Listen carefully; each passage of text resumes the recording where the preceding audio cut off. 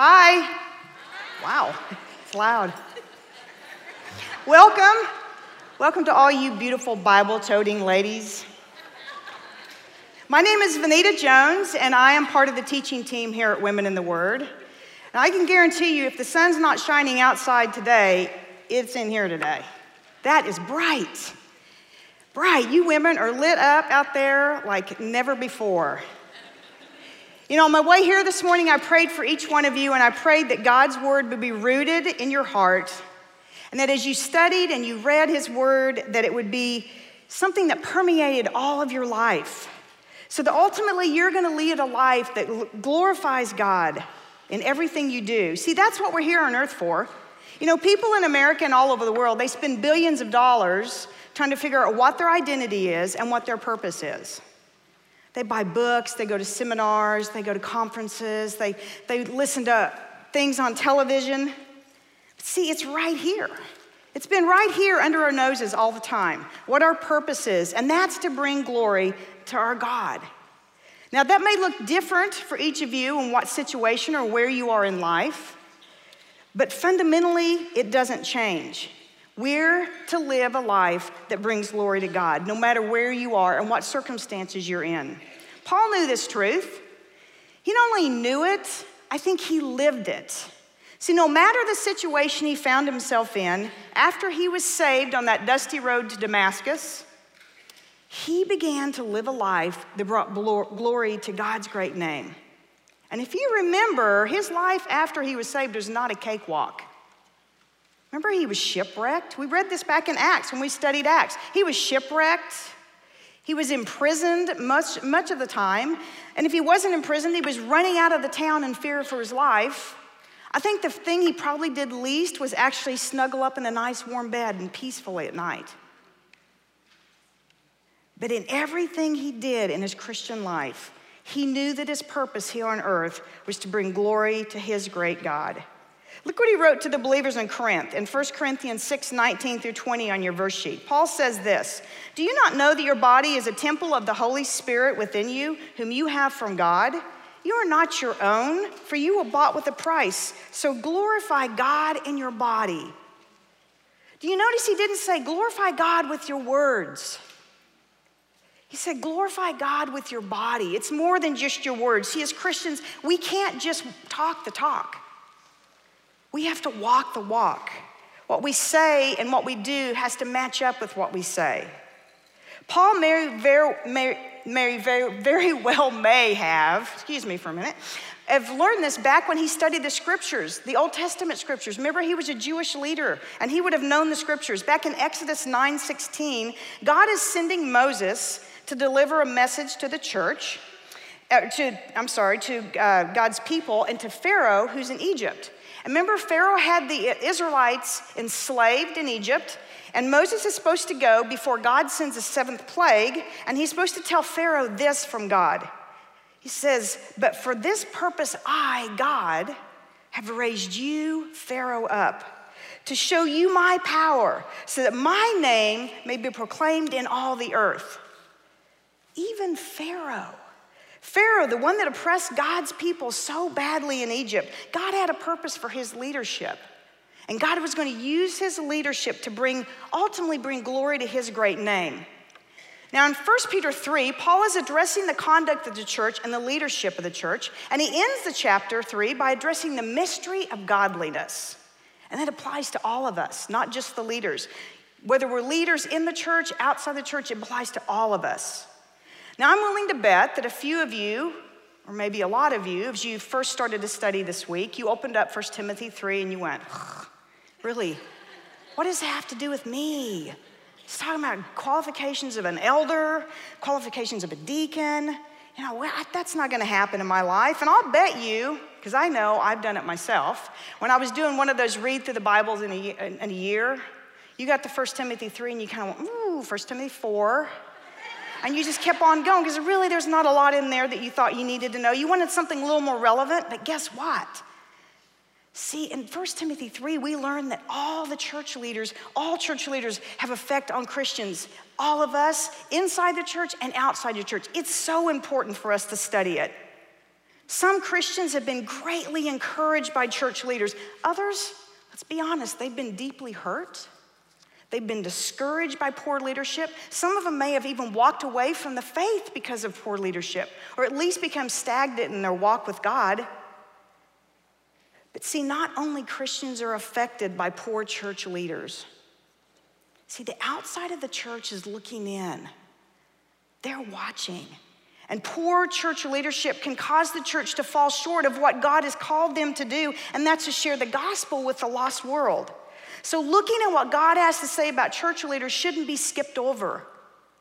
We should study it, especially in our day and age, when the outside world is trying to set their own opinions and their own ideas of political correctness and how the church leaders should look and how they should act. So now, if you haven't already done it, I want you to open up your Bibles. I want you to turn to 1 Timothy 3, and we're going to get started. I'm going to read the first 7 verses in 1 Timothy 3. The saying is trustworthy. If anyone aspires to the office of overseer, he desires a noble task. Therefore, an overseer must be above reproach, the husband of one wife, sober-minded, self-controlled, respectable, hospitable, able to teach, not a drunkard, not violent, but gentle, not quarrelsome, not a lover of money. He must manage his own household well with all dignity, keeping his children submissive. For if someone does not know how to manage his own household, how will he care for God's church? He must not be a recent convert, or he may become puffed up with conceit and fall into condemnation by the devil. Moreover, he must be well thought of by outsiders, so that he may not fall into disgrace or into the snare of the devil. You know, as a young child, I grew up in a little tiny church, going to church every single Sunday. And it was a Lutheran church called Bethlehem Lutheran Church. Not only was it Lutheran, it was German Lutheran. And I attended it for years. We never missed a Sunday, ever. And I can tell you, I learned so much sitting in the pews of that church. That's where I first heard about Jesus. And I learned that he loved me so much that he wanted to die for me. I learned that not only that he rose from the dead, and then I learned that he is coming back someday. And he's gonna take me back with him. It's a message I was fascinated with back then, and I still am today. But if any of you know this about the German Lutheran Church, you know that it's a very, very structured service. It's very strict, very structured through the whole thing. In fact, in my early years, this changed later on, but in the early years, the women sat on one side and the men on the other, and the children were in the front 3 rows, the older children, and it'd be boys and girls. We were separated.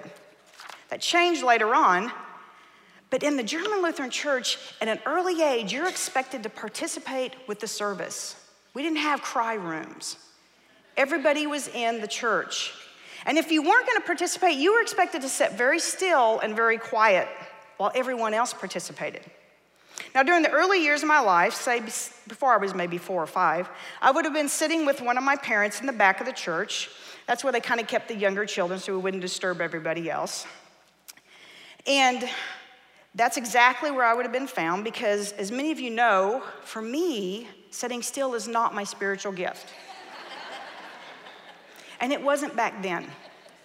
See, my daddy used to always say, and he just told me this the other day, honey, you only have 2 speeds. You have full throttle and sound asleep. And that's exactly how I was back then. So on any given Sunday, I would be in the back of the church. Usually I was in my daddy's lap because my mother was completely sick and tired of my nonsense by then. And so I'd be sitting in my daddy's lap, and I would sit there, and he would start to sing the hymns, sing these beautiful hymns to God, and he would have his big arthritic hands out in front of me, and my hands would be in his, and I would play that organ in his fingers through the whole time. And I'm just telling you, there were times I was 1 chord short of taking Miss Lois's organist job. I was that good. She still plays in that church on certain occasions, and I've gotten to hear her play. But when that music stopped and Reverend Peter started preaching, he would get up there, and my dad knew he was gonna have to do something to keep me still. So he would start this old thing called, here's the church, here's the steeple, open the door and see all the people. And we would do it over and over and over again. And the number of times that we would do it would be directly proportionate to how long that sermon went.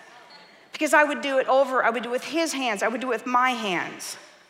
And thinking back on that simple little rhyme, church rhyme, I think it held a bit of wisdom, a bit of spiritual wisdom. See, the church that Paul is speaking about here, it's not the universal church. He's talking about the local church. He's talking about that church where believers gather within a community to worship together. It's that place where God's truths are going to be taught, believers are going to be equipped, and then they're going to be encouraged to go out and share it with the rest of the world. And Paul, in his letter to Timothy, is going to identify two primary leadership roles. He says they're the elders and they're the deacons. Now, I read something that described the elders as servant leaders. So in my little church rhyme, I kind of see the elders as this part of it. They're like the walls and the foundation because they're making these decisions that are foundational to the operation of the church. And they stand guard around the doctrine that the church is protecting. They're protecting it so that it's not subject to change with the changing opinions in the world and the political correctness. That they're standing on what God's word is saying. Now we know, because we've heard this before, that the Bible is breathed out by God. And you know what that means is that men wrote it, of course, but what they wrote was revealed to them by God. So by that, we can conclude that church leadership was designed by God. It was not designed by men, and we have to be very careful not to impose our own human ideas of leadership roles and structures on God's design, because his is going to be perfect. He designed the church leadership to be a display of his glory, not man's glory. But he didn't only design it to be a display of his glory, he designed it to be completely dependent on the gospel of Christ. See, the character, the roles, and the responsibility of the church leadership is only possible as a result of Christ living in his people. And that strength that they need to lead the church in God's will comes from Jesus Christ. That's how they do it. So the first group that Paul addresses in his letter to Timothy is the church elders. Now, some translations may group pastors into this group of leaders, but in either translation, these are the ones who oversee the work and the ministry and the teaching of the local church. So, to become an elder is a decision that's not to be taken lightly. It's supposed to be very serious. It was in the early church, and it is still today. You know, I also want to mention that I noticed that in the New Testament, the word elder is almost always occurring in the plural form. So that tells me that in the New Testament scriptures, that church, the local church, it's not a dictatorship. It's a group of leaders leading the church. Now, although Paul lays out qualifications for an elder in 1 Timothy 3, 1 through 7, he doesn't tell us the responsibilities so much of the elder, other than the fact that they're to be overseers of the local church. But Paul does this. He addresses in Acts 20. Look at your verse sheet. It's 28 through 31. Paul is speaking to the elders of the church in Ephesus, and he says this: "Pay careful attention to yourselves and to all the flock, in which the Holy Spirit has made you overseers to care for the church of God, which he obtained with his own blood. I know that after my departure, fierce wolves will come in among you, not sparing the flock. And from among your own selves will arise men speaking twisted things to draw away the disciples after them. Therefore be alert, remembering that for 3 years I did not cease day or night to admonish everyone with tears." See, Paul gives the elders 4 different responsibilities. He says they're going to lead under the authority of Christ, they're going to care for the body of Christ, and they're going to see that God's word is taught accurately.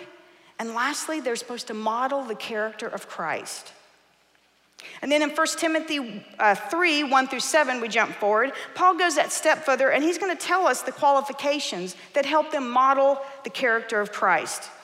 On that list, there's be above reproach. See, living a life that is above reproach means that you're living in such a way that nothing legitimately can be said of you to rebuke you that's going to stick. Because the way you're living, you have such a credible reputation that eventually the way you live is going to acquit you, because it's going to prove that you're blameless.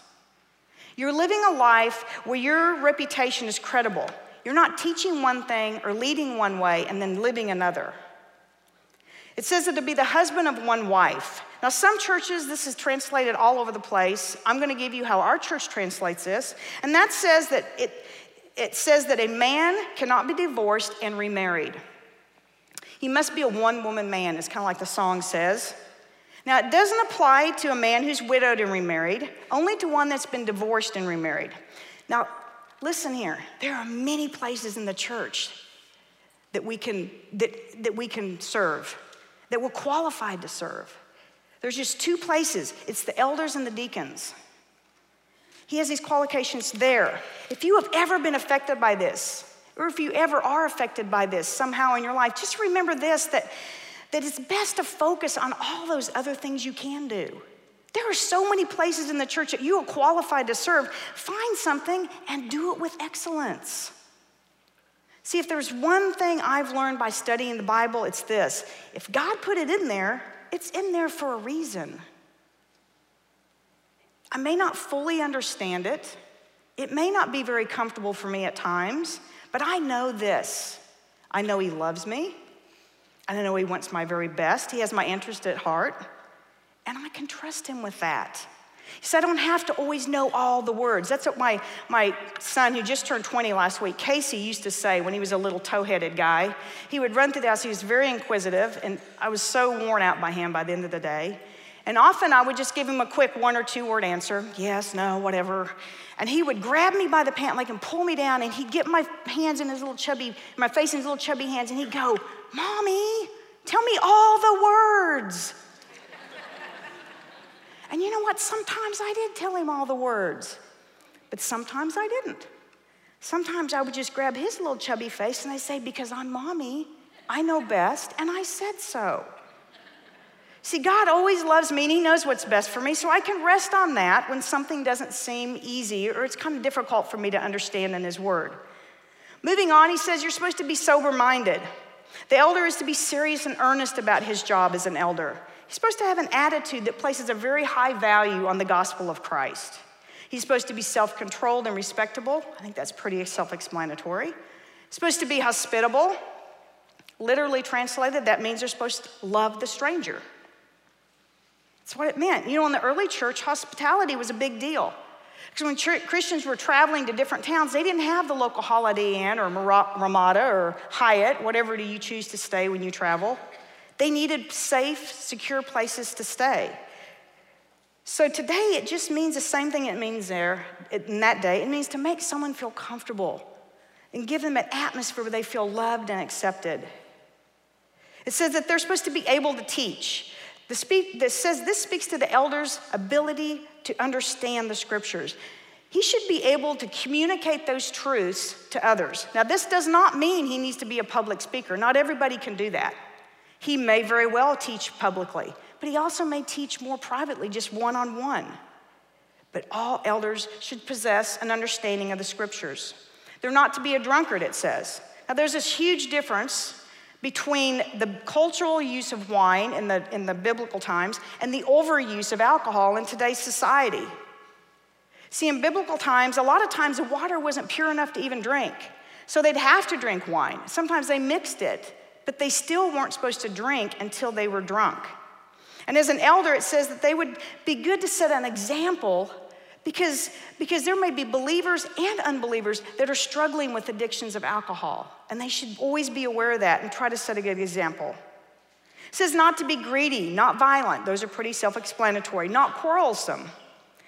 They're not supposed to relish fighting or arguing with others. It doesn't say they have to compromise on their convictions. It just says that they should be able to they should disagree without being disagreeable. Be willing to talk things out. They're not to be lovers of money. It doesn't say they're not supposed to have money. It just said they're not supposed to be lovers of money. It's not supposed to be their main focus. They're supposed to manage your own family well. You know, for the Christian, the church and the home are kind of the same. They should both be overseen with love, truth, and discipline. Church leaders can't act one way and then act a different way in their own home as they lead their family. They're not to be a recent convert. This church leader should not be a new Christian. And it's simple to say, it's easy to say that age is no guarantee for spiritual maturity, But you should have had some time studying the scriptures, knowing God's scriptures, before you start leading others and you've grown in your faith. They should be well thought of by outsiders. The church leaders are representatives of Christ to not only us, but the outside of the world, outside of the church. They should live a life that leads to having a good reputation, both inside the church and outside the church. Let's continue by reading 1 Timothy 3. I'm going to read the next 5 verses 8 through 13. And this one's going to talk about deacons. Deacons likewise must be dignified, not double-tongued, not addicted to much wine, not greedy for dishonest gain. They must hold the mystery of the faith with a clear conscience, and let them also be tested first, then let them serve as deacons if they prove themselves blameless. Their wives likewise must be dignified, not slanderers, but sober-minded, faithful in all things. Let deacons each be the husband of one wife, managing their children and their own households well. For those who serve well as deacons gain a good standing for themselves and also great confidence in the faith that is in Christ Jesus. These verses are describing the qualities of the deacon in the church. The word deacon is literally translated as servant, humble servant. I would kind of call them, in my little church rhyme, they'd kind of be the steeples. Because, steeples are designed to draw our eyes upward to God, and so we would be focused on God. See, the deacons are servants who are leading us to serve. They take on a practical task of serving the church so that the elders can stay focused on leading and teaching the church and protecting the doctrine. And they help us, they do the practical things so we can keep our eyes focused on serving God. Remember I mentioned that the elders were servant leaders? I'd like to describe the deacons as leading servants. They lead the servants. They're not the only ones that will be serving the church. They're making it possible so all of us can serve in the church. And Paul lists several qualifications for the deacon. They include this. Say he should be dignified. That's just pretty self-explanatory, deserving of respect. Not double-tongued. He's not a gossip. He doesn't say one thing to one person and another to something to someone else. He can be taken at his word. He's not addicted to much wine, which we've already discussed. He's not greedy, we discussed. He holds the mysteries of the faith with a clear conscience. See, that means that the deacon should understand the doctrine in the Bible and he'll be able to obey it with a clear conscience. And once they do that, they base their decisions on the Word of God, and then they back up everything they do by a godly life. They should know the Bible better than the church constitution. Because see, in the early church, the Bible was the church constitution. And it says you should be tested and proven. See, an untested Christian is an unprepared Christian. I don't know about you, but I kind of sometimes feel like I'm well prepared. Because don't you feel like you're constantly being tested? And what is he getting us ready for crying out loud? But see, this isn't a new concept at all. In fact, quite a few leaders in the Bible were tested first as servants before they became leaders. If you look at Joseph, he was a servant in Egypt for 13 years before he became second in command. You look at Moses, he cared for sheep for 40 years before God called him to do his work.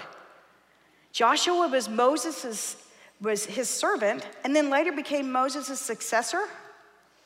And then if you look at David, he was tending sheep when Samuel came out and anointed him to be the king of Israel. You see this pattern? It's a pattern of first a servant and then a leader. It made sense back then, and it makes sense today. And then it says their wives should be worthy of respect. That's simply saying what's good for the goose is good for the gander. If he's got to do it, we should too. Godliness starts at home. We need to be doing the same thing we're told to do here and how to behave. And last, it says a husband and one wife. I don't think we need to beat that one again. We've been over it. And have a well-managed home. That was explained earlier. So by worldly standards, the position of deacon may seem kind of menial, maybe kind of undesirable at times, but by God's standards, it's an important and honorable position. And Paul says that it leads to two different things. He said that it leads to an excellent standing among fellow Christians, and it leads to great confidence in their own faith in Jesus Christ. See, by humbly serving at a job that lacks the rewards that are important by worldly standards, the deacon is tested of his own true motives. Are his motives to serve coming from a Christ-like spirit of selflessness, or are they motivated by something else? It's the same thing we should be asking ourselves. Ladies, this is a big, long list. I mean, it's a tall order for church leaders. And trust me when I say this, that Satan loves nothing more than to disgrace God's people by causing church leaders to stumble into sin. And he wants to do it all the while the world is watching on. It brings him great delight. See, as Christians, we need to pray for our church leaders so they're able to do what God has called them to do, that they're able to maintain this good reputation both inside and outside the church. That is how we can serve our church leaders. Constantly be in prayer for them. Continue on. We're going to read the last few verses, and we'll finish up here. It's about the mystery of godliness in 14. I hope to come to you soon, but I'm writing these things to you so that if I delay, you may know how one ought to behave in the household of God, which is the church of the living God, a pillar and buttress of the truth. Great indeed, we confess, is a mystery of godliness. He was manifested in the flesh, vindicated by the Spirit, seen by the angels, proclaimed among the nations, believed on in the world, and taken up into glory. So here we are. We have our church. We have our steeple, and now we're going to open the doors. Here we are. It's talking about all of us, all the people. We've come to that part in 1 Timothy 3 that hopefully if you skipped over it before you read it this time, because it applies to us. This part, these 3 little verses have more doctrine packed in them than so much of the Bible. And it's in there because he wants us to know how to behave in church. Now, I want you to go back with me to that little church in Kansas and flash forward a few years, and I'm going to give an example how not to behave in church, okay? I have a few of them. I was probably 8 or 9, and my best friend Angie and I were sitting in the front row of the church for a good reason, because, see, Angie and I both had the same problem. We couldn't sit still, and once we started giggling, we couldn't stop. Now, I saw her about 5 years ago, and we ate dinner together, and it was the same. It hasn't changed. We giggled for 2.5 solid hours. And on this particular day, it was no different. We were in the front row, and Angie and I were both wearing those really long knee socks that have kind of come back. And mine were probably red because they were my favorite. And in the middle of Reverend Peter's sermon, we started to roll our socks down until they got down around our ankles, and it was this huge tube of socks going around our ankles, and we looked like something out of the Jetsons cartoon. And for some reason, that struck us as the funniest thing we'd ever seen. And we started giggling, and not just giggling, but I'm talking that giggling with the pew. Everybody in the pew is kind of shaking, and there are tears, and you kind of have your head down, and all of a sudden, we hear this stop in the sermon, and Reverend Peter, who happened to be Angie's grandfather, looked down and said, Angie and Vanita, is there something you'd like to share with the rest of the congregation? Oh my gosh, you could have heard a pin drop. We were horrified. Not just because the whole congregation was staring at us, but remember, this was in the 70s. We knew when we left that church, our daddies were going to wear our bottoms out with a paddle. We weren't going to be able to sit down for days. We were going to be in so much pain. That is how you don't act in church. See, Angie and I weren't taking serious the gospel that Reverend Peter was preaching from the pulpit. We were not exhibiting godly behavior in the house of God. It's that place where Paul calls a church, it's a church of the living God. It's a pillar, it's a buttress of truth. Paul calls a church the household of God because, see, God's church is a family. And when you're a sinner and you believe on Jesus Christ as your Savior, that person immediately becomes part of God's family. And Paul is advising Timothy to treat the members of the local church as he would treat the members of his own family. He says they're gonna have to be fed and nourished. They're gonna have to be disciplined. They're gonna need to be given an example to follow, and they need to be encouraged. Paul also describes the church as a pillar and buttress of truth. You know, this architectural image would have been a great deal to Timothy because he lived in Ephesus. There was architectural design all around him. In fact, the goddess Diana, that temple had 127 different pillars. And often, many of the statues were up like this. They'd be really tall and on a pillar. And the statues you would put up there so that everyone around could see them. See, the local church is to hold up the word of God so all the world can see it. Essentially, it's saying the local church is to put Jesus Christ on display in the lives of their faithful members so the world will be changed by it. Lastly, Paul describes the church as a buttress of truth. Now, some of your translations may have used the word bulwark, but these words are slightly different definition, but they kind of are both clear illustrations of the church. See, the buttress, if they'll put it up, is that part that sticks out, the stone or the brick part, and it's to help hold the wall upright. It keeps it upright.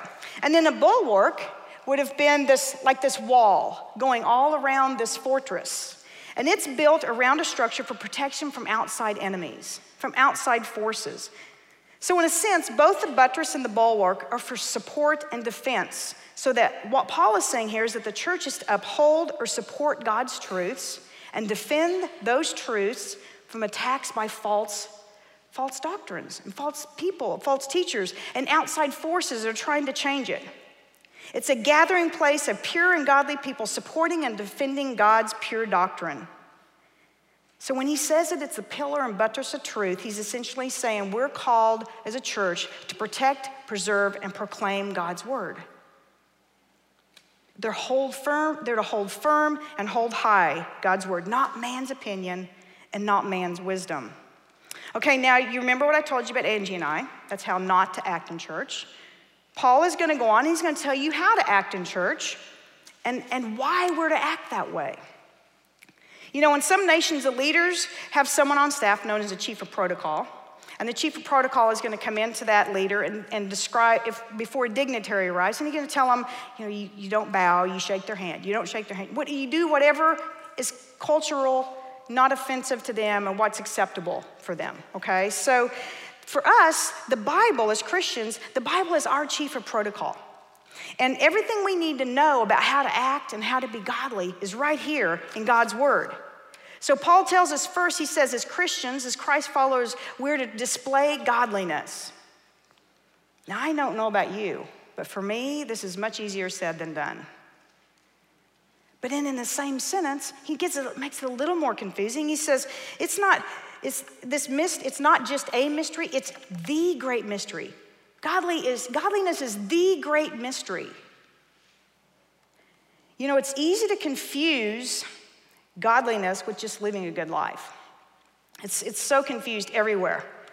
But there's a huge difference between godliness and what I like to call goodliness. Now, I get it. There's some English nerds out there. Don't come up here and school me afterwards that goodliness is not a word. I get that.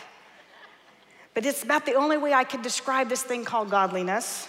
Godliness, or goodliness as I like to call it, simply put, is us trying to be good, follow the rules, and it's on our own accord, and it's on our own strength. And I'm telling you, it's self-focused. It's based on our works and our efforts, and eventually it's going to fail. You're going to fail, and you're going to be empty and lost. Now, godliness, it's not just being good. See, it's a totally different thing. It's everything you do, everything you think, God permeates it. It means your words, your actions, your mind, everything is centered around God, and it's based on the work of Christ, not on your works.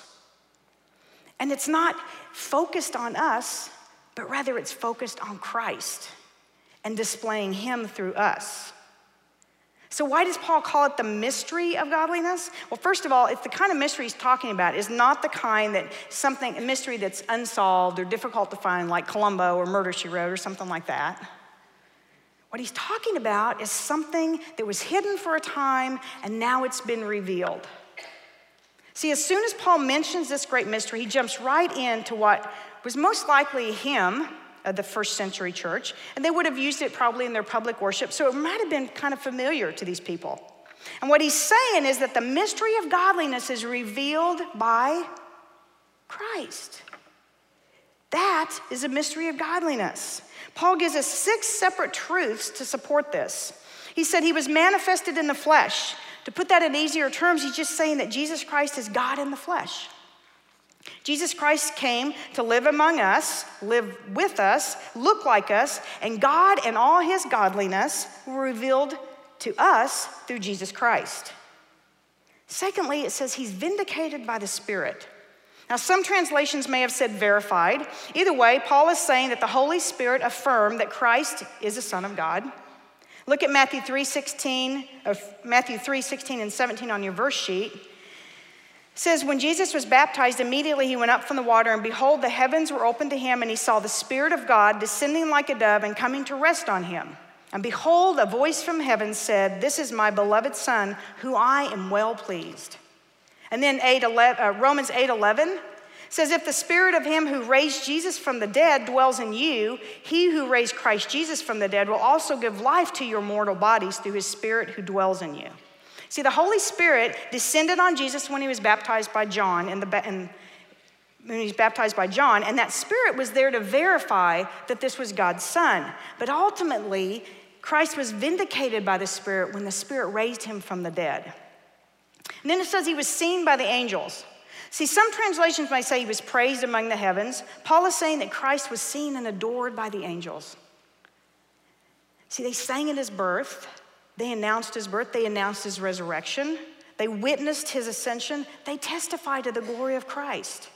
And he is proclaimed among the nations, it says, beginning with the early disciples and continuing all the way up to present day. Jesus is being proclaimed among the nations. I know that sometimes it's hard to believe. As we sit here in our little Bible bubble and you watch the news and you look around and you think, there can't be Jesus anywhere else in this world. But he is. If you don't believe me, do this one simple thing. Before you leave on a trip, do what my husband and I started doing about maybe 15, 20 years ago. We pray that God will show us where he's working and sometimes let us step in. And every time we travel, doesn't matter where we go, we always get to see and witness God working. It has been so much fun. One in particular was just a interaction between 2 women. One was a Jewish woman and her friend, and she was sharing her testimony. And we were in the middle of nowhere in Manhattan, and we got to overhear it, and we got a chance to pray for that woman. I mean, it's just everywhere you go, you will see God. It just opens your eyes to everything he's doing all around you. And then it says he believed on in the world. He's believed on in the world. You know, some translations may say something like he is a savior of the world. In Acts, we're all commissioned to take the gospel of Christ to the end of the earth. That was happening way back in Paul's time, and it's still happening today. From Asia to Africa to America to Europe, people are hearing the gospel, they're believing the gospel, and they're experiencing salvation from the penalty of their sins. And lastly, it said he was taken up in glory. He is the King of Kings. And when he ascended up to sit at the right hand of his Father, where he is interceding for us every single day. See, by telling us these truths in verse 16, Paul is not just proclaiming that Christ is godliness. He's also saying to the church, he's saying, think about what this means for godliness in the church and in your lives. He's saying the great mystery is this, it's Christ. It's Christ in you. Jesus Christ, the Son of God incarnate, the one who was verified and vindicated by the Spirit. He was raised from the dead. He was praised among the angels. He's been proclaimed across the earth. He's been believed on as a Savior, and he's been crowned King of Kings. If you've placed your trust in him, he lives in you. Let that sink in for a second. See, the Son of God resides in you, and he is the one who gives you the power, the strength, and the grace to live a godly life. So godliness is simply put the overflow of Christ in you. Look at Colossians 1:25 through 29 in your verse sheet. Paul is writing, and he says, I became a minister according to the stewardship from God that was given to me for you, to make the word of God fully known. The mystery hidden for ages and generations, but now revealed to his saints. To them God chose to make known how great among the Gentiles are the riches of the glory of this mystery, which is Christ in you, the hope of glory. Him we proclaim, warning everyone and teaching everyone with all wisdom, that we may present everyone mature in Christ. For this I toil, struggling with all his energy that he powerfully works within me. Behold the mystery of godliness. It's very different than goodliness. It has nothing to do with our works and our efforts. And in this confession of the mystery of godliness, Paul is asking and urging the churches to pay attention to the importance and the calling of the church. See, being founded by Christ and built on Christ, the church is to be a preview of his kingdom. And this occurs when his people love and serve out of an overflow of Christ in them. Our lives are not independent performances, but rather they're a revelation of our inner spirit, which is united with Christ. Our relationship with God will be demonstrated through the way we live and the choices we make. What is in our heart will eventually show up on our outward behavior. Look at Matthew 23 on your verse sheet. It says, woe to you scribes and Pharisees, hypocrites, for you clean the outside of the cup and the plate, but on the inside they're full of greed and self-indulgence. You blind Pharisees, first clean the inside of the cup and the plate, that the outside may also be clean. What's on the inside will eventually show up on the outside. You know, my golf buddies and I have a saying that usually occurs about hole number 16. You know, we've played several holes by now. We're kind of tired. We're usually very hungry. The game is getting more frustrating and the wheels are starting to fall off, at least for me. And someone never fails to get up on the tee box and they always say, oh my goodness, my tire is hanging out. It's usually me. Ladies, is your godliness hanging out? See, I'm not talking about your goodliness. See, with Christ as a king of your heart, your godliness should always be hanging out. Please pray with me. Precious Father, we love your words. We love the nuggets of truth that you share with us. Father, we want to be godly women. We want to honor you with our lives. Lord, show us how to do that. Teach us. Keep us in your will. And Father, as we go from here, I pray that we would be a light to those around of you and your gospel. In Christ's name I pray this. Amen.